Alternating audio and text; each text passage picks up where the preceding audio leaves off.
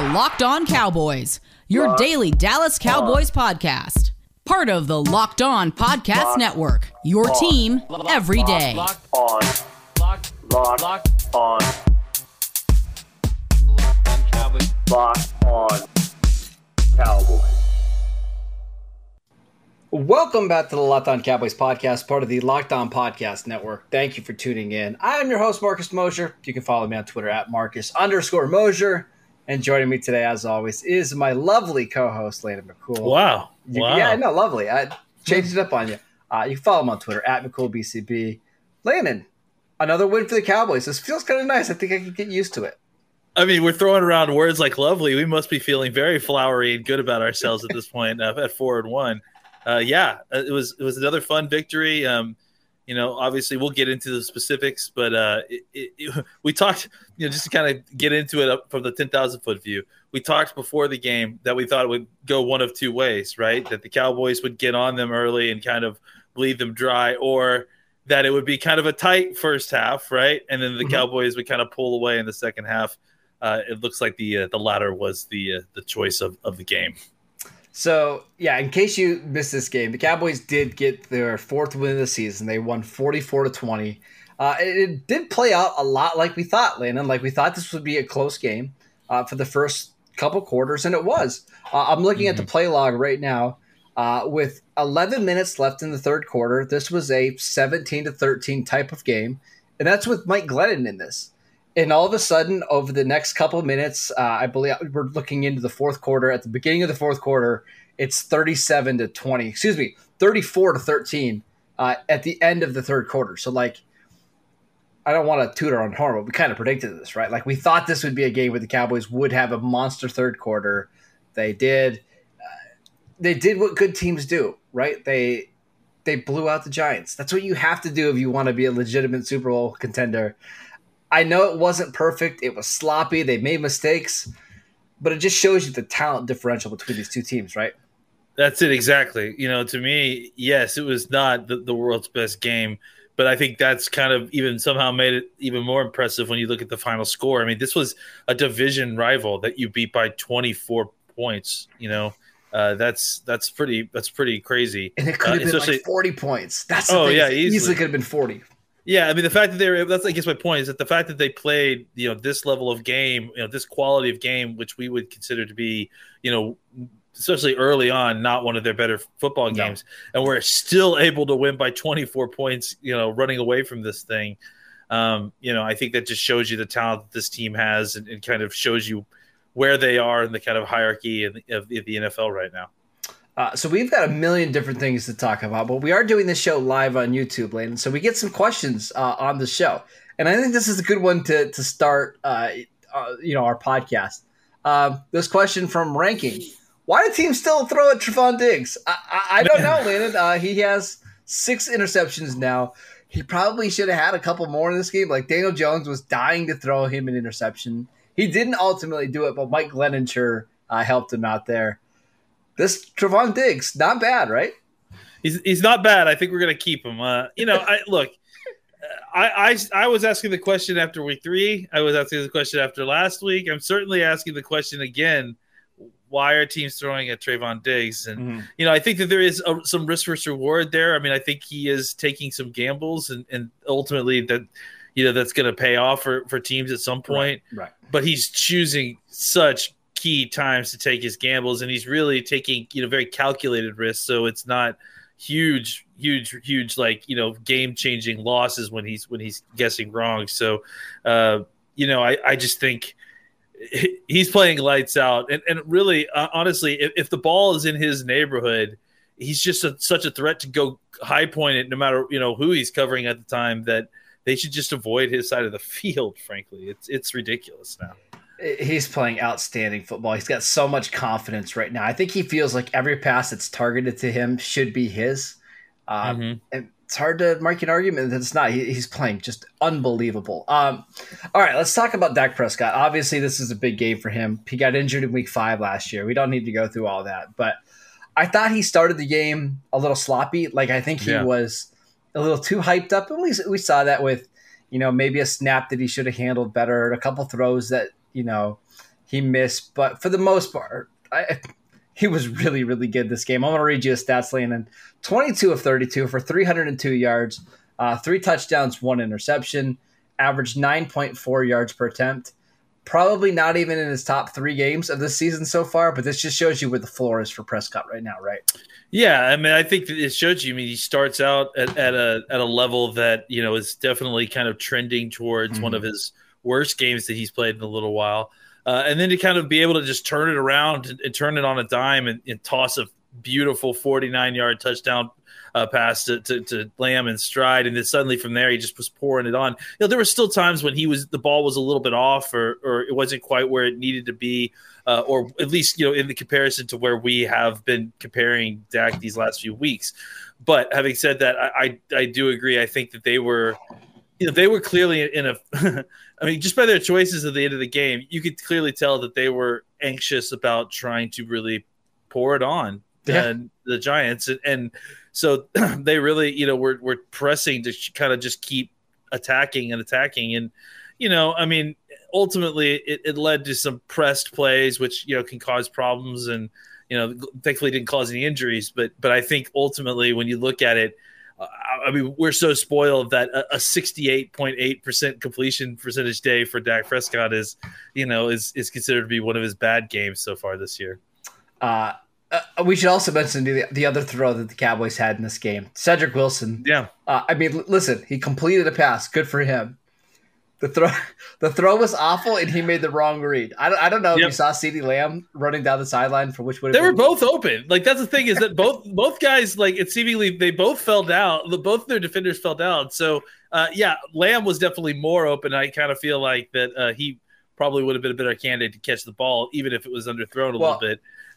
I also had some people asking, why did they decide to use that play in this game when they were already up by double-digit scores? Because they're. I mean, like I said, they're trying to pour it on to the Giants. They're spiteful, right? Like they wanted to blow this game out. We talked about this on Friday, Landon. Like, Kellen Moore had an axe to grind. They felt like last year was their year, and the Giants robbed them of that.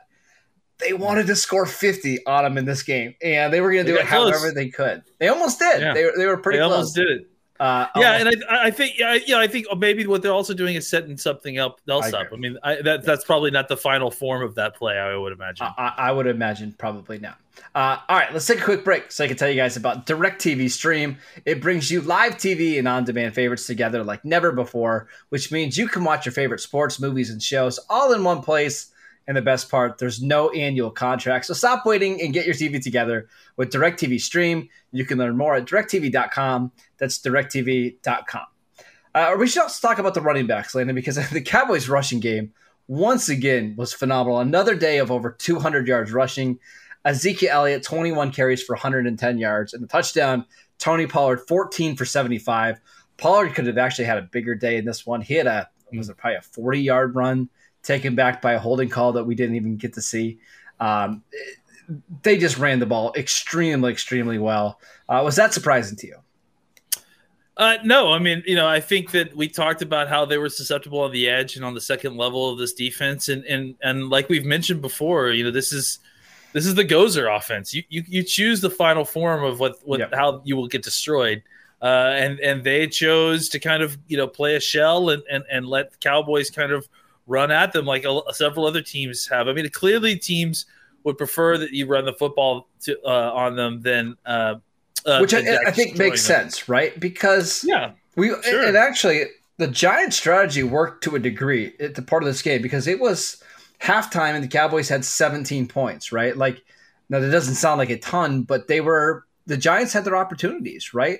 Like, Absolutely. Cowboys weren't getting big plays in the passing game. They were able to keep it close.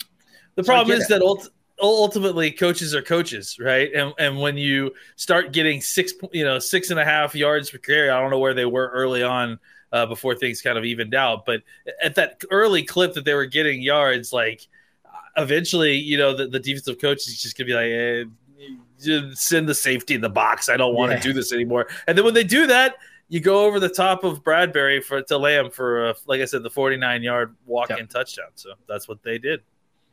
The running game was just really good. Both those guys were fantastic. This is easily the best I've seen Zeke look in several years. Like I think he looks better now than he did in 2018.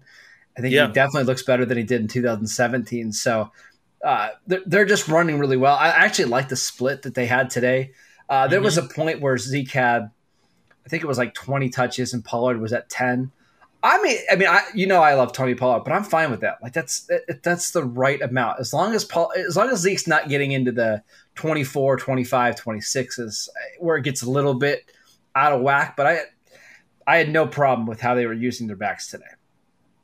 Yeah, I mean, Pollard also got another 28 in the air, so it's like he basically had over 100 yards total, anyways, too. So, that's what we're looking for. I think both Zeke with something like 120 total yards. Yeah, I mean, sorry, real quick, Pollard had 18 touches and Ezekiel Elliott had 23. Perfect, it's fantastic. Sounds right? great. Yeah, and obviously it was efficient. They maintained a split that wasn't overloading either of them. And again, we keep referencing it's a long season, so the more you can kind of split that up and keep them fresh. That's the thing, is they never look tired. No. It's never to the point at the end of the game that either of them look exhausted or just worn out, like we've seen with Zeke when he's gotten 30 plus carries in a game before. So this has really worked out for both parties. All right, let's talk about the Cowboys defense. I thought they did a really good job in this game. I know they gave up points at the end of this one. I'm not really concerned about it. I know Mike Glennon was a field goal drive right after halftime, but I think they started off the game with 3 straight stops. The Giants had to make some unbelievable plays to move the ball down the field. Like one of the catches that Kadarius Toney had was just unreal, and you can't play defense better than that. I thought the defense had a really, really nice day today, Landon. Yeah, I mean, I think there's being a lot blown on kind of how close it was at certain points. But I mean, again, you're -2. You've given the ball away twice. So I think like you mentioned that they were. It was funny because you go into the half up a touchdown and you look at where the Giants were, where the Cowboys were, and the fans are like, man, they can't stop them. They can't stop them. And I was like, I mean, look at the stats. Just look. I mean, I know what the score is, but look. They're not doing anything. Even when Daniel Jones left the game, he was completing less than 50% of his passes. Can I read the play drives to them? I want to show you how when you're watching a game, you can kind of get caught up in how things are going. But when you look back at it, all right. So after the interception, so they had a short field, 6 plays, 15 yards, missed field goal. 3 plays, 1 yard punt. 3 plays, 7 yards punt. 7 plays, 42 yards, and a 52-yard field goal. Fine. 12 plays, 88 yards, and that's the big touchdown. That's the big one that they had to Kadarius Toney. Great drive by the Giants there. Fine. 1 play, 6 yards, halftime. 7 plays, 42 yards, field goal. Not great. Interception, turnover on downs, interception, end of the game. If their teams are going to have some nice drives on you, it's just not that big of a deal. Like when you have so many punts and turnovers like that, it's just you're fine. And they really weren't moving the ball until the score was 34-13. Give the Cowboys defense credit. I thought they were really, really good today. Yeah, I mean, I think the counter argument is going to be look who they were playing. Don't care. It's an NFL offense, right? Yeah, it's NFL players. Like, I mean, we're just trying to get through the game, and ultimately, they didn't even score 20 points. So it's like they didn't even score 20 points. I mean, they scored 20 points while getting the ball 2 extra times. I think they had 0 points off of those 2 turnovers, if I'm not mistaken.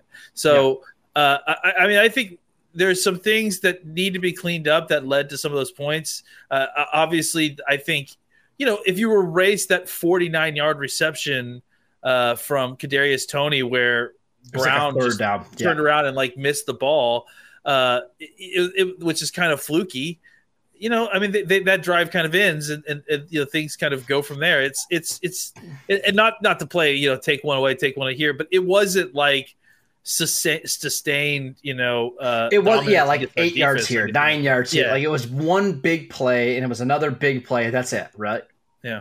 Yeah. And so ultimately, I think it was a good performance by the defense. They were rotating guys at the end too. I think that they, there was a certain point where they knew where the game was, and I think they knew that the Giants defense weren't going to be able to stop the Cowboys offense in any real meaningful way at a certain point. So I think that they just kind of were trying to keep it all in front of them, allow the Giants to move the ball, but also kill clock while they're doing it to just try to get out of this game. All right, let's do some winners and losers from this game, Landon. But before we do that, I want to tell you guys about Built Bar. You guys know Built Bar. It's the best tasting protein bar out there. It's hard to even explain it. Real chocolate, amazing flavors, and a great combination of low calories, high protein, and low sugar with no crazy additives. Best of all, they taste fantastic. Go to BuiltBar.com and use promo code LOCK15 and you'll get 15% off your next box at BuiltBar.com. All right, winners and losers. We got to start with Dak, right? To be able to come back from that injury, to play as well as he did, he's really my big winner in this one. And I feel like now that he's gotten through this game, he actually had a play where I think it was Julian Love was kind of grabbing him around that ankle and he still made a throw. I just feel like he's kind of buried that injury, right? Yeah, I mean, I think this was kind of the last of those sort of milestones, of kind of getting through this injury, whether it's get his first practice reps, be getting into real live reps in a preseason game, or sorry, he never got a preseason game, but getting a real live reps in a regular season game, and now kind of going to the scene of the crime and actually getting twisted sort of in a similar way and being able to walk away. I think it just gave him peace of mind and to kind of get through that. And I also think, like we said, it was more than that. He wanted to push past it and dominate and actually go out there and embarrass. And I think ultimately when that pressing kind of backfired, it wasn't until he really just settled into his game that you really started to see it, started to shine again. And I think that's, really where things sort of turned for him. And he started to play much, much better football like the later part of the second half. Do you remember when Adam Schefter said earlier this year that he would never be 100% for the entire season? I do. I remember a lot of people suggesting a lot of things like that, frankly. A couple other things. And I constantly remember it when I I'm just throwing that out there.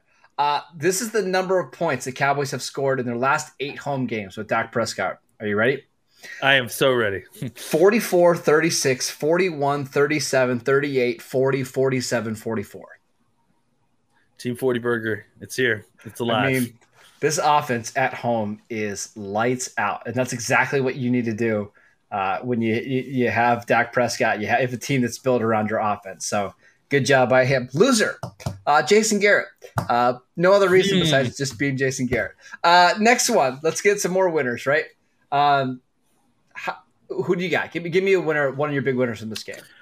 Man, I thought CeeDee Lamb really had a good answer game tonight. It's been a while since we've seen him kind of have a successful night as a receiver. I thought he had some nights where he had a couple of good passes. He had a couple of games where he had a high target count and just kind of never converted the way he wanted.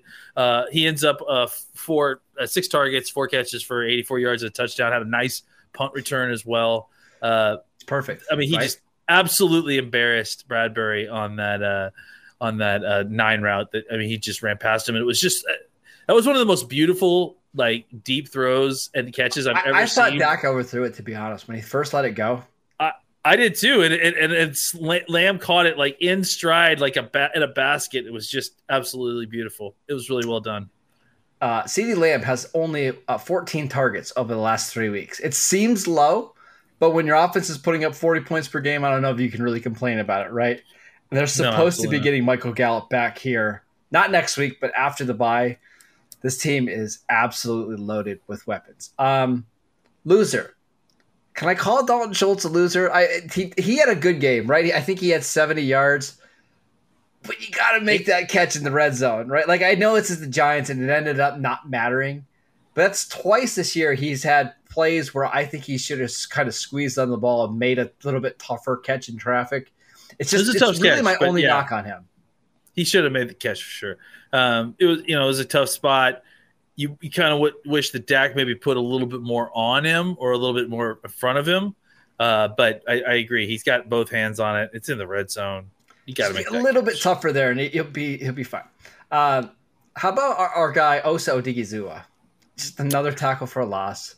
Yeah, another tackle for loss is just making plays in there. I mean, I don't know if they gave him a sack for that for that fumble or the fumbled snap that they got. I don't think they did, but that's okay. Yeah, he was just around the ball a lot all the time, and obviously I think another 3 QB hits for Parsons as well. Besides his linebacker play, and he played really well as a linebacker too. I definitely noticed him on a couple different stops.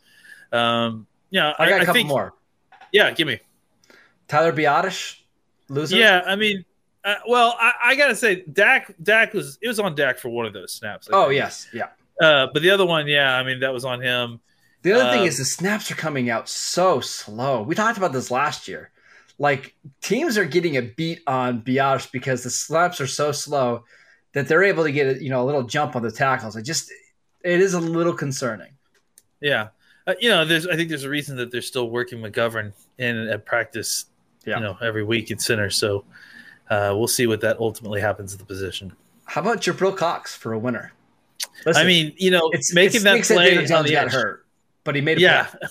Yeah, but he made the play. I certainly don't want anybody to get injured, but I thought, what a great play to get out there and make the tackle and keep him short of the end zone. Just lots of just great individual performances. I think Kadarius Toney is got to be a loser despite his incredible performance. And we should talk about he had 189 yards receiving, but he also got kicked out for throwing and then missing a sucker punch, which is on national television, which is pretty embarrassing. So there's that too. Yeah, it's very typical for Giants receivers to have big performances and losses, and that's all people talk about, right? It's kind of their MO. That's what they do, right? I mean, listen, you got to hang on to something if you're a Giants fan. There's not a lot to be excited about. You better hope that Kadarius Toney is not on a boat right now. That's all I'm saying. Last guy I want to mention. That's good. Malik Hooker didn't make one big play, but I did see him on the field a lot more than usual. And I just got a feeling that the Cowboys are trying to slowly work him into the rotation. Jaron Curse had a bunch of tackles in this game. I don't think this was his best game. Malik Hooker, I do think this is his best game since being a Cowboy. So I just somebody I wanted to mention. Any thoughts on him or any other Cowboys before we head out? I would say that Hooker is the guy that's going to be the biggest beneficiary to those snaps lost by Jalen Smith, because I think Curse will end up taking a lot of Smith's snaps.